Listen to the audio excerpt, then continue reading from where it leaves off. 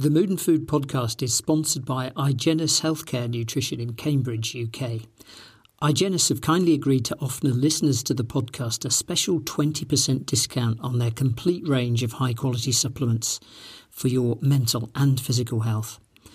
Just add the code ADDVITALITY, ADDVITALITY in capitals at checkout, and your order will be discounted by 20%. And the website at iGenis.com contains some great articles and health information too. That's IGENNUS.com.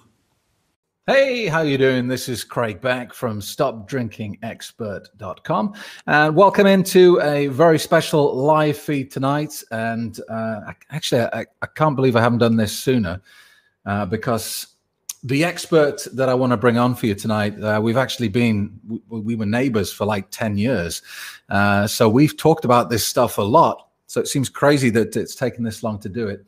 But we are going to do that because a lot of people, when they speak to me about their alcohol, I hear a lot of common words. You know, people say they drink because of depression, anxiety, loneliness, boredom, all these sorts of things. And certainly all of these things have been compounded by lockdown and coronavirus. It's been super tough for so many people. And even for a lot of people that have no history of mental health problems, it's just been crazy difficult. And often alcohol has seemed like a quick fix. You can comment, by the way, tonight, and you can ask Andrew questions directly, and I'll try and put as many to him as possible. All I will say, he really knows his stuff. He's helped a lot of people. He's written some excellent books, and let's not waste any more time. Let's bring him in. Here is Andrew Bridgewater. Andrew. Craig, lovely to be here.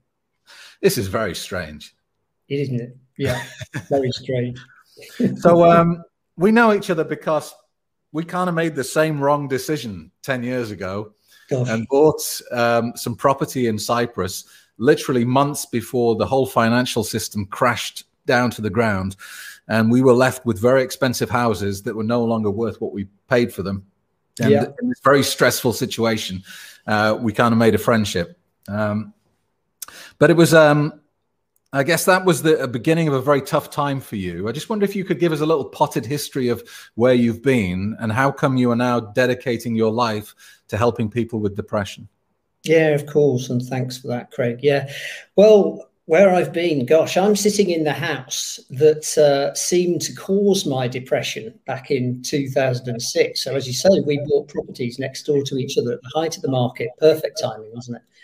And then it crashed. And not only did it crash, that we also ended up, Cyprus went into the euro at a very strong rate. And my mortgage payments doubled. And so I was sort of shoveling money into a hole. And I made the mistake, Craig, of checking the price of properties on this development a few months after I bought, a sort of post-purchase rationalization. Have you ever done anything like that? Oh, yeah, all the time. Well, guess what? The price had plummeted about 25% from what I'd paid. Yeah. And I'd taken out a big mortgage. I'd persuaded my wife, she's no longer my wife, unfortunately, that this would be a great idea, and we'd signed personal indemnities. We'd also set up a company in Cyprus to do this because I wasn't just going to buy one, as I've told you before. I was going to be the property magnate in Cyprus, and the timing was just all wrong. So what happened was I actually beat myself up mentally. So I had non-stop negative thinking about this decision I'd made, which seemed to have the potential to bankrupt myself and my family. And within 4 months, I went from a fully functional husband, business owner and father to a suicidal wreck. And I was actually admitted to a psychiatric hospital for 5 weeks. Now, when I relay the story, I'm amazed by it, quite frankly, because here I am sitting in this house. Yes, it's worth about half what I paid for it, as you know.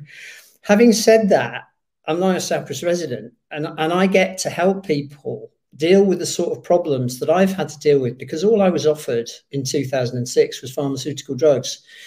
which caused a number of side effects and caused me to put on a lot of weight, 4 stone to be exact. And just before I get into all of this, I want to be very clear, we're not offering medical advice here. If anybody is taking pharmaceutical drugs or any other medication prescribed by an expert, you must seek the advice of that practitioner who's prescribed it before coming off. So we're not offering any form of medical advice here. But what we are doing is sharing some stories. And I think often stories are very powerful because they demonstrate that when we hit problems in life, we can actually turn those around and not just help ourselves, but then shine a light for other people who are struggling. And that's what I do now. So actually, I spent 5 weeks in psychiatric hospital, came out on heavy doses of medication. I actually stacked shelves in my local supermarket, Craig, to get out of the house because I was so afraid is the only way I can describe it. I didn't want to mix with anybody. And I kind of, the manager interviewed me, actually it was the area manager, and he said, why are you applying for this job at £6 an hour with these 3 university degrees that you got? And I told him the story, and he said, good for you, right, you start Monday. So that was the beginning of it. And then I got a job in corporate life about 3 months later, but I was still on medication for 2 years. As I say, it was, and that was sort of, I was zoning out on that. I was numbing out. I wasn't authentically me. And within 2 years of coming out of hospital, my marriage was over. I think that was the tipping point. So for the last 15 years, I've actually been a recovered depressive, and I don't consider myself a depressive anymore. I think you know me well enough to know that that's not who I am these days. Yeah. Because labels are very strong, aren't they? It's a bit like you're an alcoholic or you're a depressive. You know, when I was diagnosed with clinical depression, I actually felt 10 times worse. And I tend to talk about low mood now. I don't talk about depression because we can all have low mood. We all have good days and bad days. So you'll hear me talking low mood. You might substitute the word depression, but it's a very loaded word, and it comes with lots of connotations. Well, like you said, it's the same with the word alcoholic. The word alcoholic implies that you're this terrible, broken person, and you can't do something that you should be able to do. You can't drink a highly addictive substance and not get addicted. What's wrong with you? And it's kind of, that's part of the reason that I didn't like AA is that, they won't let you progress unless you accept that badge. You're an alcoholic, you're broken, and you always will be. I mean, how depressing is that? It's like, no matter what you do, even if you don't drink for the rest of your life, you're still an alcoholic. Yes. You'll just have to call yourself a recovering alcoholic. Yes. Wow, thanks. I really, really relate to this because I was told that I would be at risk of depression for the rest of my life. And I made the decision to come off medication after 2 years because of the side effects that it was creating. But the weight didn't go straight away. It took me about a year to lose that weight, which had gone on in 3 months, would you believe? I was told to expect it as a side effect. Which isn't great for your mood, is it? Not really. But, and sometimes I think, as I found recently, lockdown has affected me much more than I expected, anticipated, and even believed. And it really, I think the problem for me was it's just lingered. And every time in my head, I've set a date when I think it's going to be over. I said to my kids who live in England, I said, look, we won't swap Christmas presents this year. I'll come over in January. It'll be all over by then. And then I said February, and it's kind of lingered on. And actually, it's taken its toll much more than I expected. And I'm guessing that's going to be true for many, many people. It is, Craig. And as you know, I have a slot fortnightly on BBC Radio Oxford, and the number of people that are calling in who are struggling with their mental health for the first time through this pandemic. The mental health implications are only just starting to show themselves. We've had 13 months of this, and it's a big issue, and it does relate very heavily to alcohol, which is why I'm so pleased we're having this conversation. One thing I wanted to put to you, Andrew, a lot of people come to me and they say, look, I'd like to stop drinking, but it's the only thing that helps with my depression. Obviously, I say to them, let me tell you that, your alcohol is not helping your depression. It's making it worse.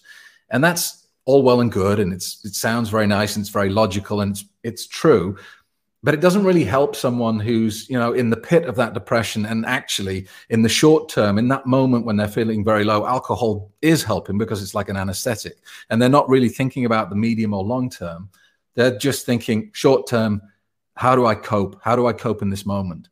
So what I really would love to hear from you is your kind of take on that and how to break that cycle and what is a healthier routine to get into in that sort of situation? Well, I've got lots of things I could say, and I am going to pepper the conversation with a lot of these because actually, as I lay there in hospital, Craig, heavily medicated, I resolved I would find out everything I could about how to deal with depression naturally, and it's amazing what I've come across. There's some tremendous stuff out there, but it's not necessarily in the mainstream. So, what I would say, people who are struggling with alcohol and thinking I want to medicate with alcohol, we know that you're just kicking a bigger can down the road. The problem is, as you've quite often said, alcohol is in the system 14 days. So you take that next drink and you're just making the problem worse because, as we know, alcohol is a depressant. I think there's almost a point, I call it the point of willingness. It's the point where you're no longer prepared to tolerate a level of pain. And we've talked about this before, haven't we? You talked to me about how you went to the doctor with a pain in the side. And the doctor, you didn't tell him how much you were drinking, I don't think. But I used to tell him that I drank 3 glasses of wine a night, but I didn't tell him how big my glasses were. But even that didn't tip you over the edge, did it? Something else had to happen before you actually decided you couldn't go on like this. What was that, Craig? Well, I talk about this, this was the end of a particularly heavy festive season of drinking, and I started to get this dull ache in my abdomen, and I tried to ignore it for the longest time, and would you believe I even changed the mattress on the bed? That's the epitome of denial, isn't it? Even as though it didn't hurt when I lay on the other side.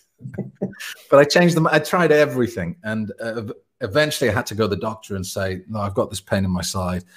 And my whole experience of going to the doctor from my adult life up to that point had been almost being dismissed, like, oh, it's nothing to worry about, off you go, or here's a short course of antibiotics, or give it a few days and it'll be fine. So that's, even as I had this pain, that's what I was expecting.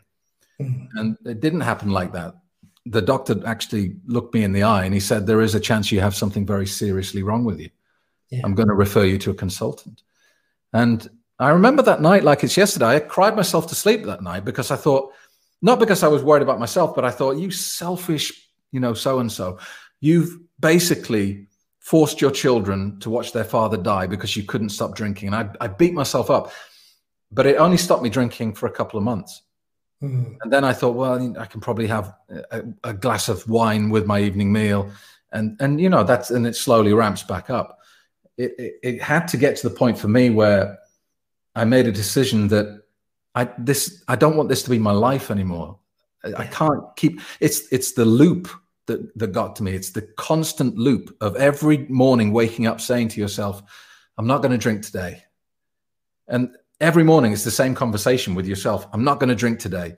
And it's followed by another morning of guilt, regret, depression, and this constant, and it's like you have to do something to break that loop. And that was the kind of pivotal point. Well, it's the same with depression, Craig. I called it the point of willingness, the point where which you're no longer prepared to tolerate that level of pain.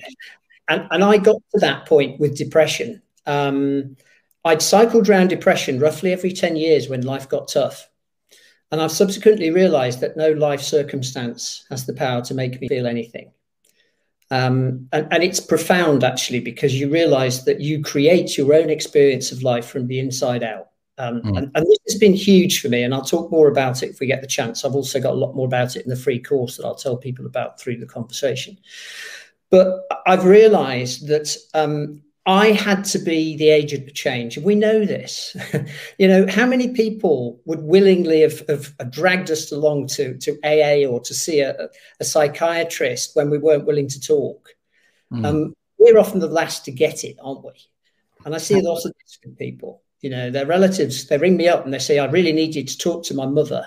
But actually, my mother isn't ready to talk to me. She's got to get to the point of willingness. She's got to get to the point where she's willing to make a change. Because change, you can only change what you're aware of.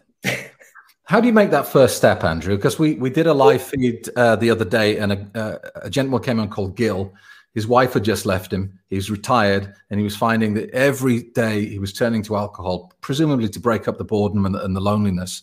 Yeah. How do you make that first step on the road to dealing with it? The first thing to do is to talk to somebody who really understands what you're talking about. It will help to talk to somebody who won't judge you, because all you need to be in the first instance is listened to. You don't need to be given advice by a well-meaning relative or friend. You need to be listened to and not risking being criticised. But you need to reach out to somebody who is suitably able to help you. And what happens then is that the pendulum shifts. It moves in a different direction. And you suddenly realise that there are options open to you that you didn't appreciate, and that actually you're not unusual. I spend my whole time when I have my radio chat saying what you're experiencing is perfectly normal. People think it's just them. It's not. Yeah. You know, a lot of people are going through what you're going through, talking to people in the audience now. And what you need to realize is that help is there. You have to be the agent of change in your own life, and you have to get to that point of willingness, and then everything will change, because life will line up for you. You know, when you take the first step, the universe will support you. Yeah. It just works that way, doesn't it, Craig? Yeah, absolutely. I mean, one thing I've kind of worked out over the years, because this will sound strange, me doing the job I do. I'm a little resistant to therapy for myself, because I'm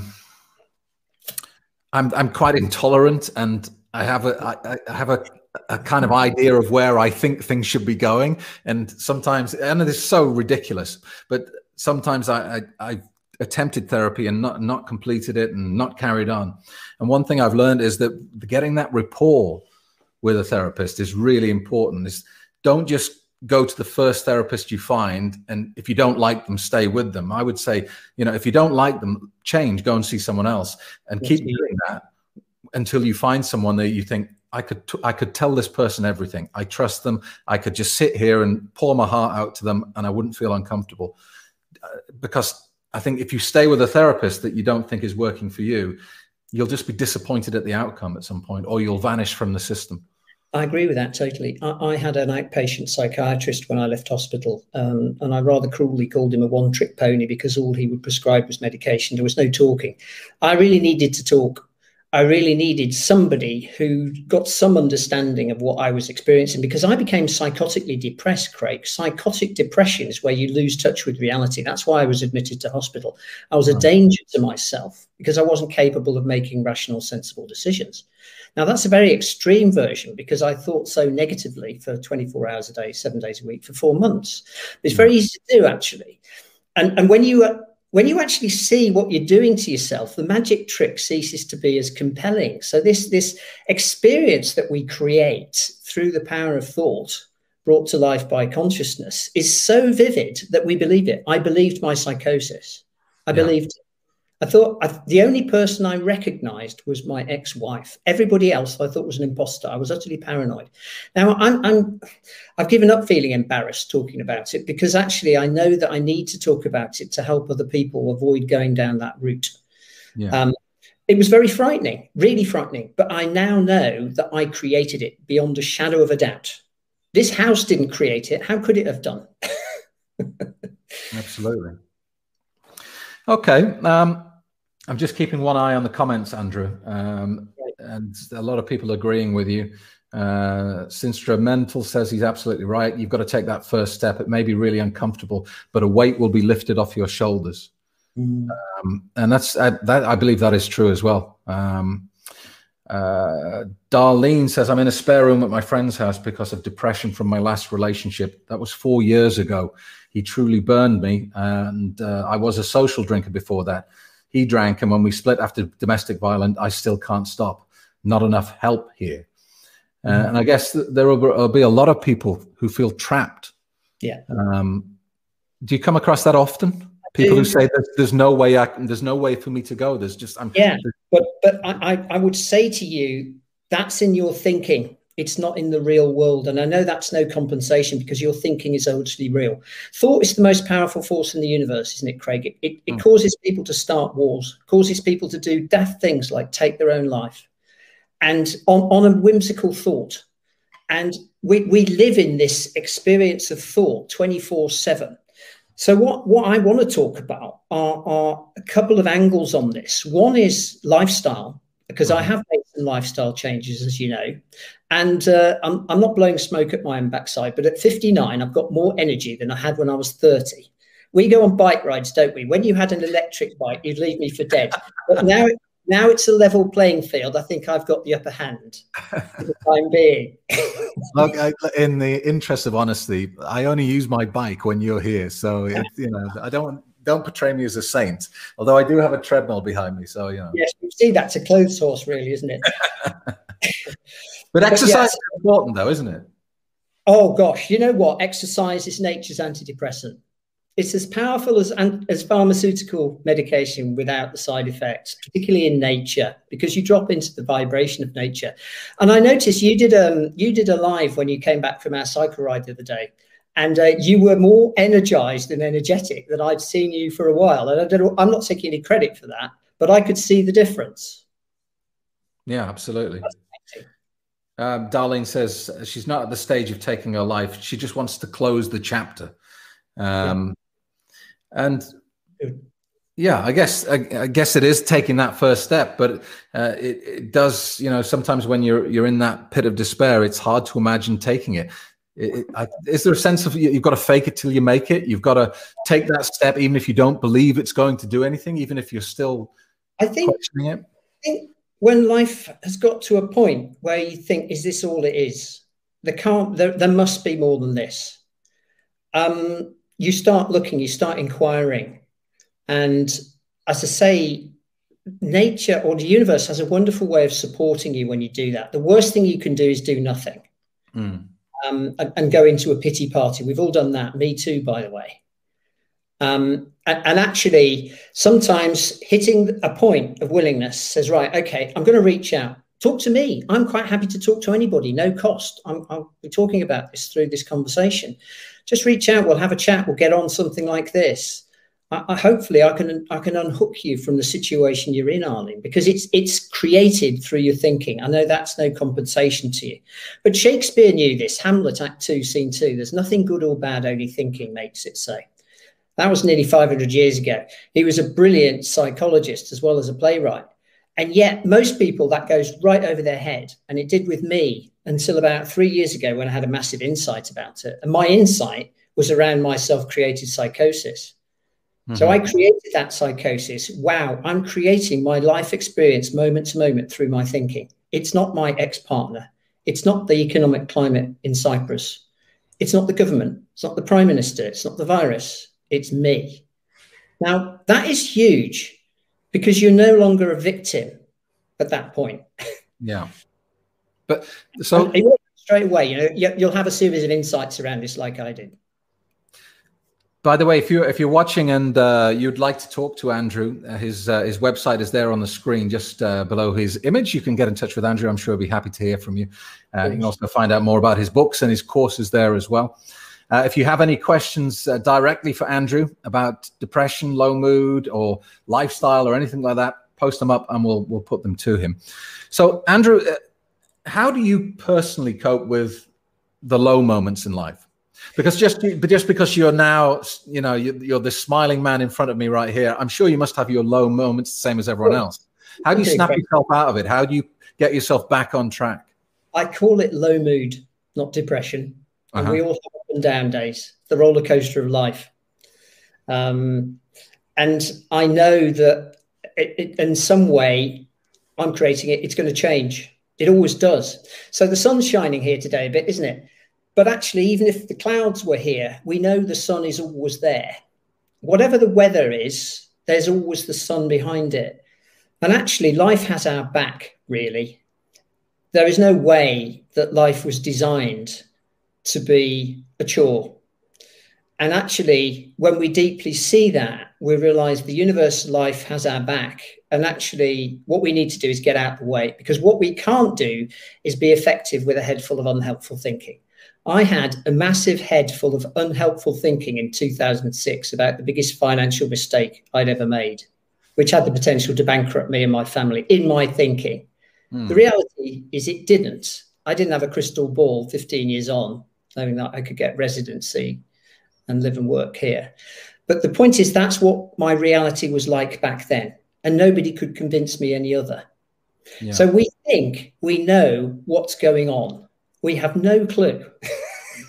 We have no idea what life really is doing for us. And actually, there's a tailwind, but what we have to do is we have to put our sail up to get the tailwind. So I want to give people huge hope. I've been right at the bottom. I wanted to take the life. If somebody had left the room, I'd have picked a knife out of the knife block. Seriously, I just wanted. You were that close? Oh, Craig, I had to get the social worker, the psychiatrist, and my doctor to come and visit the house with my wife. If I hadn't gone in voluntarily, I would have been sectioned.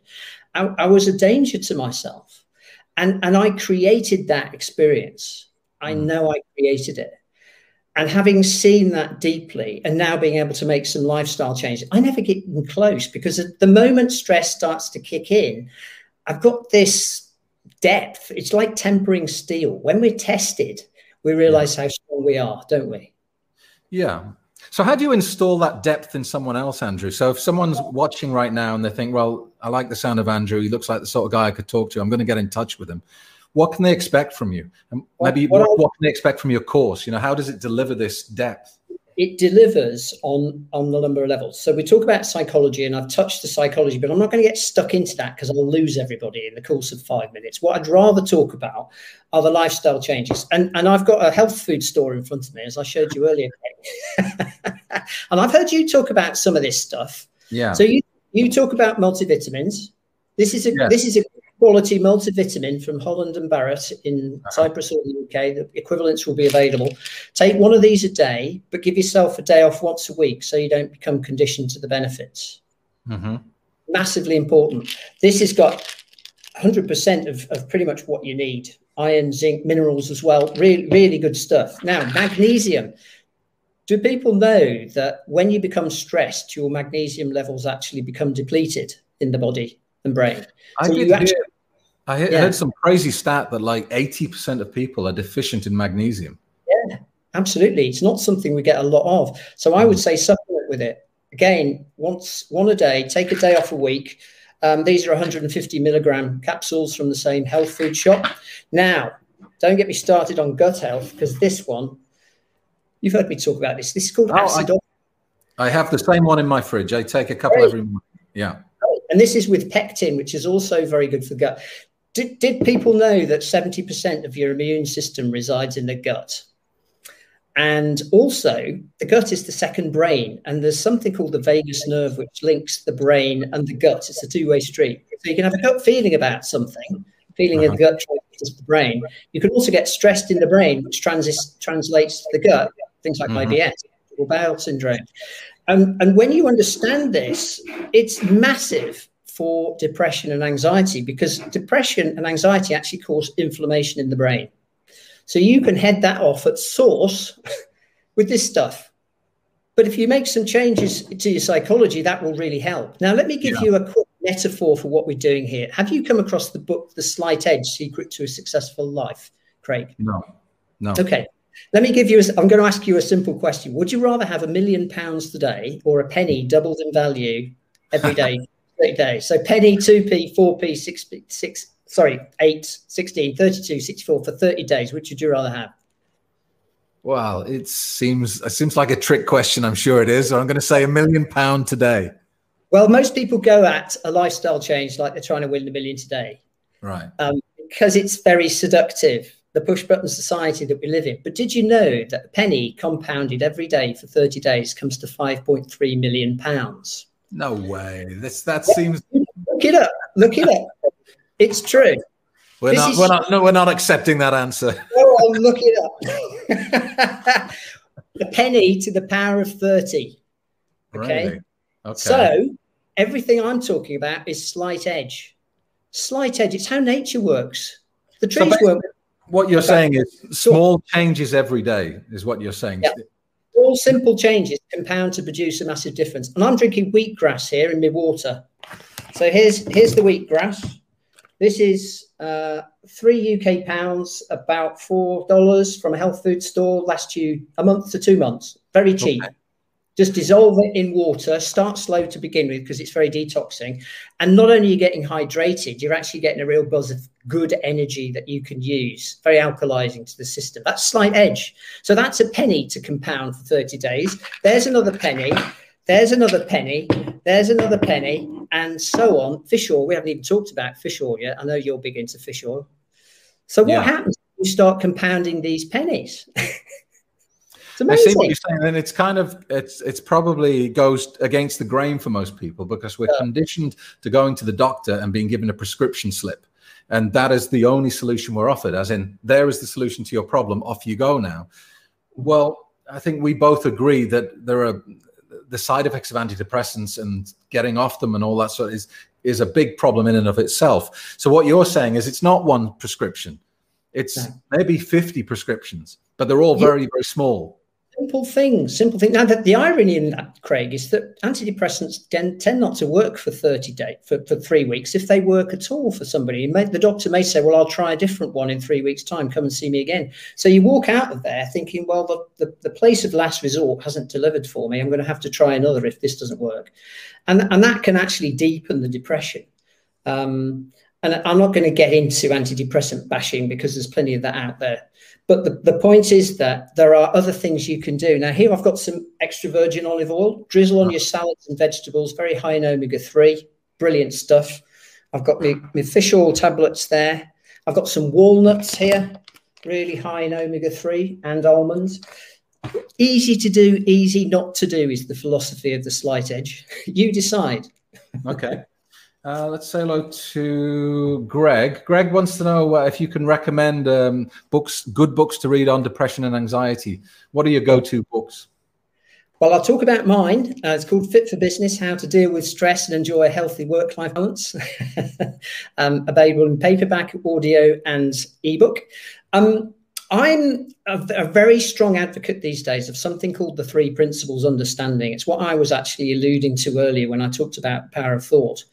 A gentleman called Sydney Banks brought it to the world in the early 70s, and I didn't come across it in any of my training as a psychologist, but it blew my mind away in 2013. And as you know, Craig, I had a much more serious financial situation in 2013 than occurred in 2006. I had a fraudster steal £150,000 from me here in Cyprus, which I've never got back and probably won't.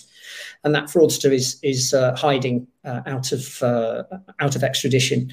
And I couldn't have dealt with that in 2006. It would have been enough to push me over the edge. Twice the value of anything I could have lost in 2006.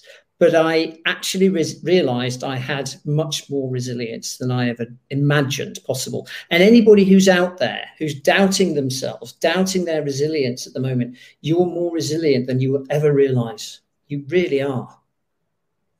Absolutely. And I know you that thing that happened to you in 2013, you throw it away almost there, but that was a huge event in your life. If you had not learned what you'd learned previously, it could have been disastrous for you. It was, and it affected hundreds of other people too. And I know some people were really badly affected by it. And yeah, I still drive past his mother-in-law's restaurant on the way into town, and occasionally I get that feeling in the gut. But I've actually got to the point where I can say thank you for showing me how strong and resilient I really am. I spent £150,000 on my financial education. Mm-hmm. But there are more important things in life, Craig. I've got my life, I've got my health, I've got my family. I've got some wonderful friends. We realize what's crucially important in life. You've learned that more than anybody. Yeah. If someone comes to you, they're still heavily using alcohol because they firmly believe it's the only thing that helps. Is it a case that you can't help them unless they get rid of the alcohol, or is there something you can get started with them? Or oh yeah, we can get started, but I think there's only one way out. And I have to, you know this, I haven't had a alcoholic drink since Christmas Day 2020, because having read your book, having read a number of other books, including Annie Grace's and one or two others, Alan Carr's, and coached a very severe alcoholic, I didn't want this attractively packaged poison anywhere near my system. Thank you very much. It has no place in my life, despite the fact that my grandfather died from bowel cancer. He quotes, enjoyed a drink, very heavy social drinking. Drinking is so rooted in the fabric, but actually, I went and watched the football yesterday, and I had a Coke Zero. Everybody around me was drinking the local brew, Keo, and I felt great about that. I felt great, not in a virtuous sort of way, but just thought I won't be feeling awful after this. Yeah, I have a clear head. I'm going to sleep well. I'm going to be ready for what we're doing today. So no, you don't have to quit alcohol, but I think what you will do naturally is quit it, because as you said, when you start taking these things, you don't need the alcohol anymore. And you only need the alcohol if you think it gives you some sort of benefit. It doesn't. It never does. Brian's just asking, is there a connection between ADD and depression and alcohol use disorder? ADD being? I guess that's attention deficit disorder. No, you see, it's another of these things. It's like ADHD is the same sort of thing, isn't it? Once something has a label, it acquires a momentum of its own, doesn't it, Craig? I don't believe anybody's an alcoholic for life. I find this whole labeling from AA really unhelpful. And I've got a family member who's going through AA at the moment, and the statistics on AA are rubbish, aren't they? Something like 95% doesn't work for them. And yet she's constantly being told that she's a recovering alcoholic and she'll always be an alcoholic. That's just a curse. Yeah. It's not true, in the same ways that I'm not a depressive. Yeah. Whatever the medical profession would have liked to label me as. I had some low mood thinking in a tough 12 months. So what? Who doesn't? Yeah. That labeling that people tend to do, to say you're broken, is very unhelpful, because if you believe it, if you accept it, if you accept that label, then you almost have a justification not to do anything. And the justification to carry on drinking, because if someone says you're an alcoholic, then you can say, well, it's not my fault then. There's nothing I can do. This is a crucial point, Craig, and it runs right to the heart of what we're talking about being your own angel, being a bit of a victim in life. Because when you are labeled with something, you're helpless. ADHD is one of the labelings of mental illness. The DSM-5 has about 400 of these labels, but they all boil down to the same thing. And do you know what it is? It's called chronic mental stress, otherwise known as overthinking. Chronic mental stress, otherwise known as overthinking, is at the root of all mental illness. Gosh, thank you for telling me that, because I can do something about that. I'm not stuck forever. I mean, it's perhaps one of my weakest areas, that I am a classic chronic overthinker, and I'm an introvert. My default position is to be on my own, to rely only on myself, and to plot every possible outcome. And this drives me crazy. I'm better at it now that I'm a little bit old, but when I was younger, in my 30s, and when I became a father, it almost became crippling, because I thought, now not only do I have to plot every possible outcome for my own life, I have to plot every possible outcome for my children's lives as well. And it became... That's exhausting. So it's interesting that you say that overthinking is really just it's the root of all evil when it comes to this. It's the plague of modern life, Craig. We were designed with a physiology that's 50,000 years old, but we live in a society that our physiology is not well adapted to. So the way I describe it, so let's take anxiety. When you feel those anxious symptoms, that's an alarm. It's an alarm to say that your thinking is off track. Now, that's fine to know, but you'll be saying, well, Andrew, what do I need to do to bring my thinking on track? What you first need to do is that you are the source of that experience. And what happens when we have an alarm that's triggered unnecessarily? We learn how to switch it off, or we ignore it. Yeah. The problem is that we don't learn how to do that. I can show people how to do that. It's not a quick fix, but through a different understanding and through some lifestyle changes, you won't get hooked by your negative thinking. And the only times we suffer psychologically are when we believe our own negative thinking. Yeah. Perfect timing. Raj has just said, So how do you stop overthinking? And I'm Well, guessing you know that you're not a one fix. Let me give you a metaphor. So you've got your foot on the accelerator and the rev counter's going at 7,000. You need to learn how to pull your foot off the rev counter, off the accelerator, which will reduce the rev counter. The first thing to know is that you are creating those symptoms in your body. Nobody else, no financial situation, no government, no person, no partner. You're creating them. Second thing to do in the moment is some proper breathing. Do people know about the 4-4? Not something I've talked about before. 4 seconds in through the nose. 4 seconds out through the mouth with the kind of whispered R effect. Now, you do a few rounds of that, your mind will settle on its own. Did you also know that anxiety never lasts more than 90 minutes? You take yourself out of the equation, the anxiety will go in 90 minutes. We're designed perfectly when we get out of the way. But what we do with our overthinking, you used the perfect metaphor the other day, it was a fire extinguisher stoked with petrol. Yeah. I love that. I'm going to use that. That's what we do. Yeah, exactly. Steve W says, that's a big claim. The root of all mental illness is overthinking. Does the majority of the psychological academia agree? So there's no such thing as bad brain wiring. They don't agree, but let's face it, we have more of a mental health epidemic than ever we've had, and yet people are talking about it more than ever. So what's going on? We need a new understanding. We need a new paradigm. People used to think the earth was flat, Craig. Some of them still do. Well, we need a different understanding. And this 3 principles understanding of Sydney Banks is, I believe, the game changer in psychology. The founding father of modern psychology, William James, in 1890, said that one day psychology will have fundamental principles in the same way that electricity and gravity are fundamental principles. I believe these are the fundamental principles. Mm-hmm. And it's time we embraced them, because we're not solving the problem. We're really not. We're just going around in circles. How often in your experience of dealing with people with depression is the problem coming from something from their childhood that they've repressed? So they're not even aware of why they feel like this. This is a common thread, and relates particularly to things like PTSD, post-traumatic stress disorder. So what many experts would do is they would take you back to that memory and rerun it. So NLP type techniques, the rerun, the rewire. What do you call it? What's the name for it? Reframe. That's the one. Or reframe. And actually, you don't need to do that, because it's in the past. The only way it has the power to hurt you is if you put your thinking on it. The only place you can live is here, now. You can't live in the future, and you can't live in the past. This is why people like Eckhart Tolle talk about the power of now.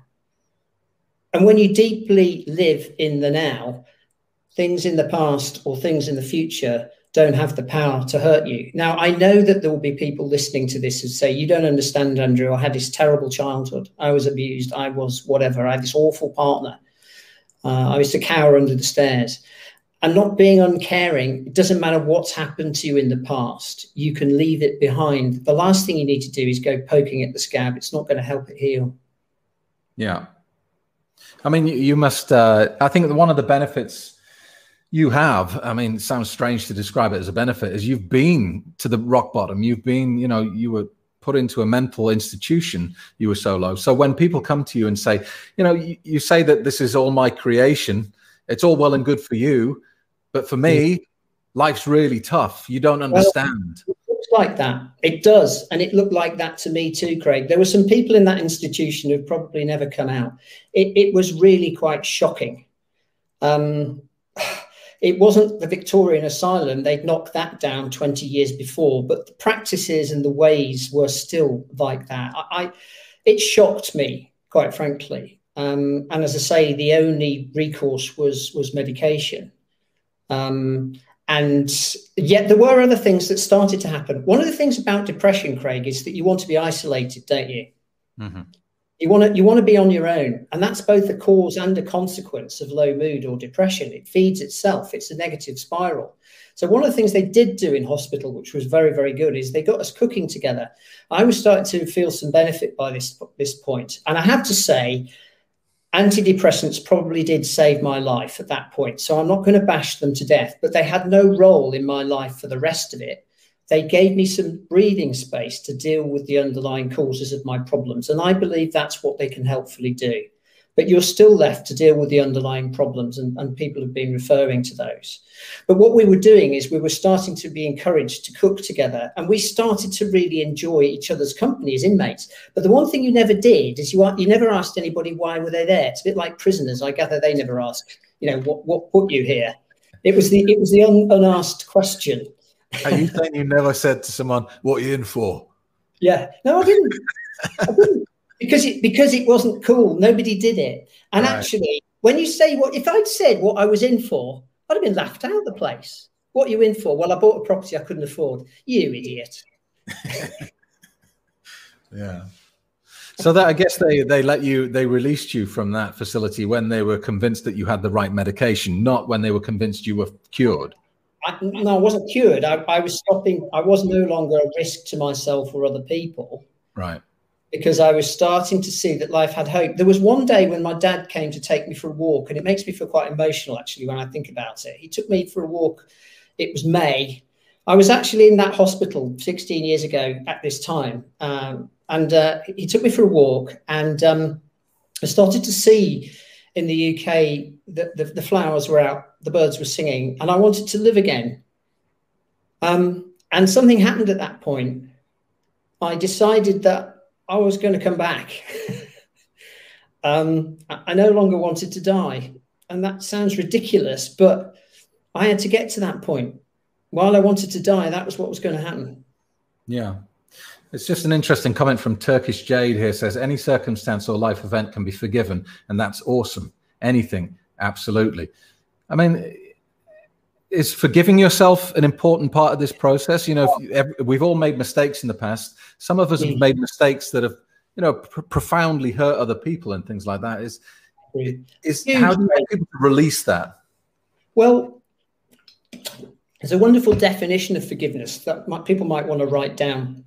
Letting go of the hope that the past could have been any different. Okay. Letting go of the hope that the past could have been any different. And that can relate to us, or it can relate to somebody else. If we hold on to resentment, who's suffering? Who's drinking the poison? Not the other person, it's us.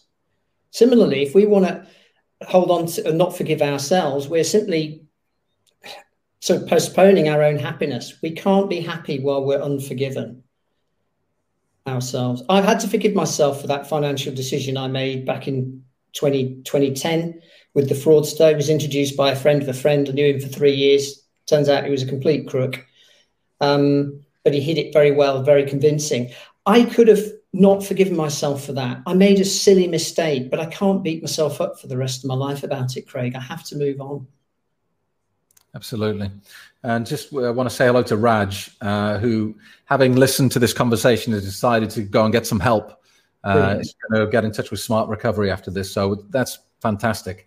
And the message I think we're both trying to get across here is just take action. Just do one thing.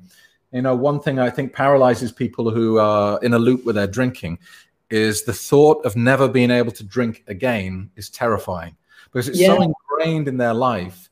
And they come across my website and they assume that, right, okay, I'm here at this website. This guy's going to say to me, right, you're never allowed to drink again for the rest of your life.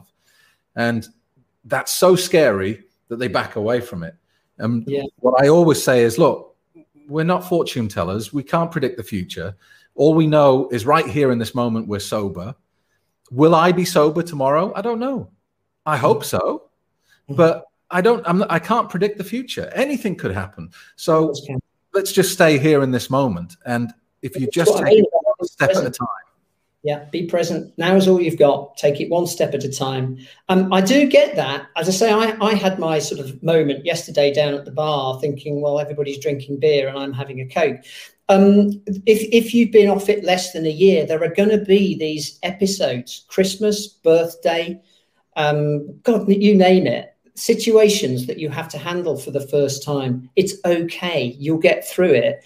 And actually, I feel so much lighter mentally for having decided I'm not going to touch the attractively packaged poison again. I really am so happy about it. My partner's very supportive about it. Luckily, she's not a real drinker.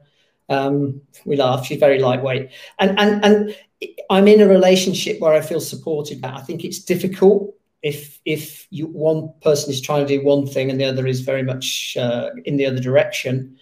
But you've got to make your decisions about what's more important for you in your life, your health, being able to live a long, happy, healthful life, or a life of misery, being held hostage by this unpleasant drug.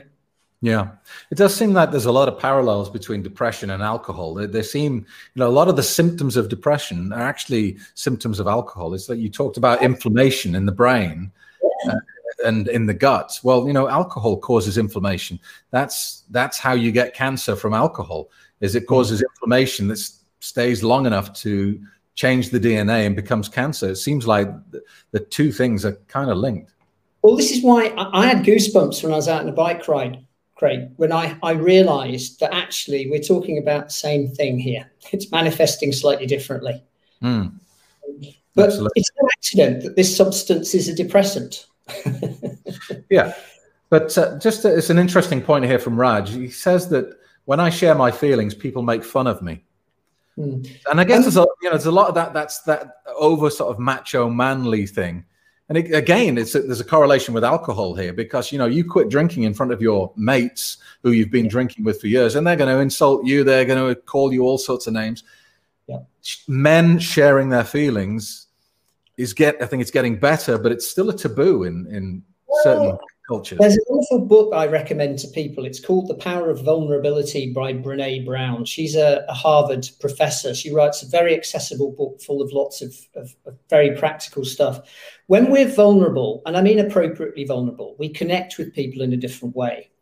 If we are being vulnerable for the right reasons, we're not having a pity party, and yet people aren't giving back to us, then we've got to say, what's this relationship all about? I've heard you say this with alcohol. Sometimes we've got to make some tough calls when we're stopping drinking. Who we're hanging out with. Well, sometimes your friends are not really your friends. They're just people who like to do the same drug as you. And I think the height of my drinking, I had about 2,000 friends on Facebook, and as you will know, I have about 95 now. I'm much less popular now. I don't drink, but they weren't friends. They were people I'd met in a bar. Yeah. And it's different, isn't it? Yeah. Let's have a look at these comments here. Madeline says, I'll be sober 5 years in August. I've changed my life completely in that time. I've never been happier. I found the real me after drinking to oblivion for 30 years. Gosh. Amazing. Ronnie says, Andrew looks like a tough boxer you don't mess with. You should.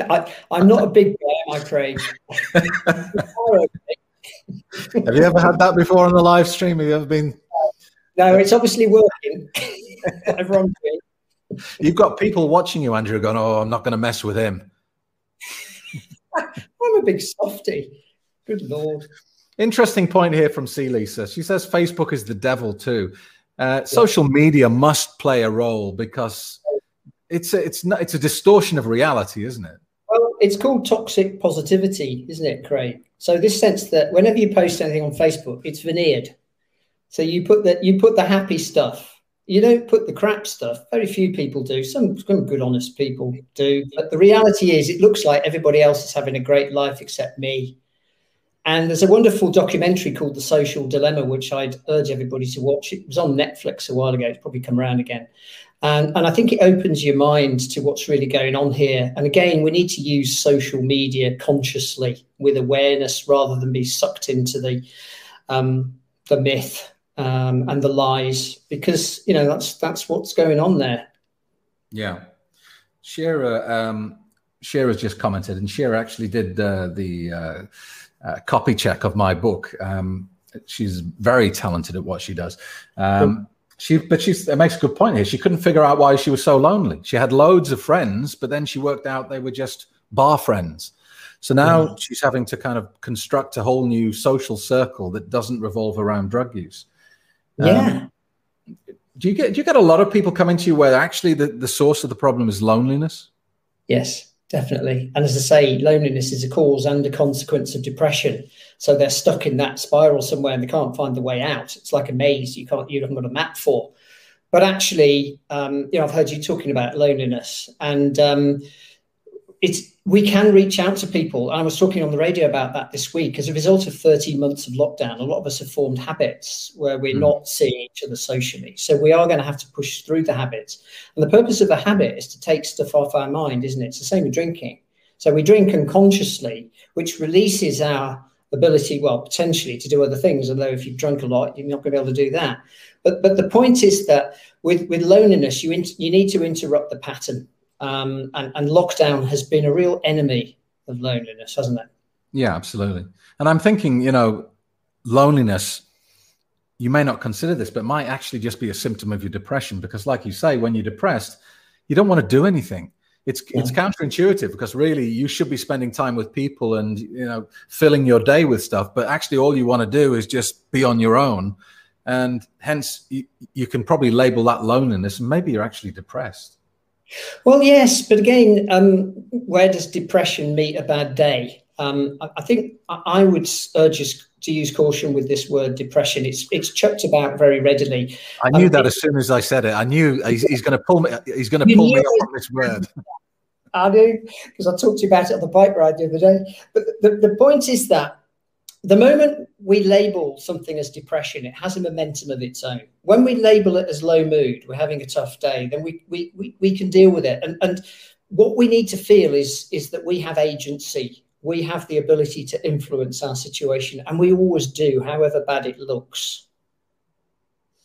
Okay, we're approaching an hour of conversation here, Andrew, so we're going to wrap up. But I think it'd be helpful, because there will be people listening thinking, I want to take the first step. Perhaps I don't want to go direct to a therapist. I know you have an online course and you have some free resources for people. Do you want to talk us through what you've got? Okay, well, I've got the website there, thementalhealthcoach.net. I've set it up deliberately in this lockdown to help people with free resources. So there's a course there called 7 Steps to Natural Stress Relief. It's an audio course. It'll take you through some of the things I've been talking about and a lot more, like relaxing the mind and body, some more about the psychology, the best ways to exercise for maximum effect for your mood. That's free, completely free. It's really chunky stuff. People would pay $50 for it. You'll also get 50% off my paid mood and food course, which will reduce the price to £13.50 or around $18, which is peanuts. And I'll also give a free 30-minute consultation to anybody who wants it. And I mean that, to anybody that wants it. So there you go. You heard it. If you're down, if you're suffering with low mood, if lockdown has hit you harder than you expected, and you want someone sympathetic just to listen to you and hear your situation, and then you can decide where you're going to take the next step. Andrew is there. His website detail is on the screen now. I urge you to get in touch with him. As you heard it yourself, 30 minutes free to anybody who wants it. I think that's been really valuable, Andrew. I think really powerful stuff. Good, and it's been a lovely conversation, Craig. So thank you. We should have done it a long time ago. I don't know why we didn't, but there you go. We'll do it again in the future if you're up for that, Andrew. We'll give people a chance to come up with more questions for you, and we'll throw them at you. So thank you to everyone who's joined us today. Thank you for all the questions. Thank you for all the praise and comments that has been posted up. Honestly, we're not being rude. It's just that they kind of disappeared off the screen really quickly. So, Andrew, thank you very much. And everyone else, thank you as well. And hopefully we will speak again very soon.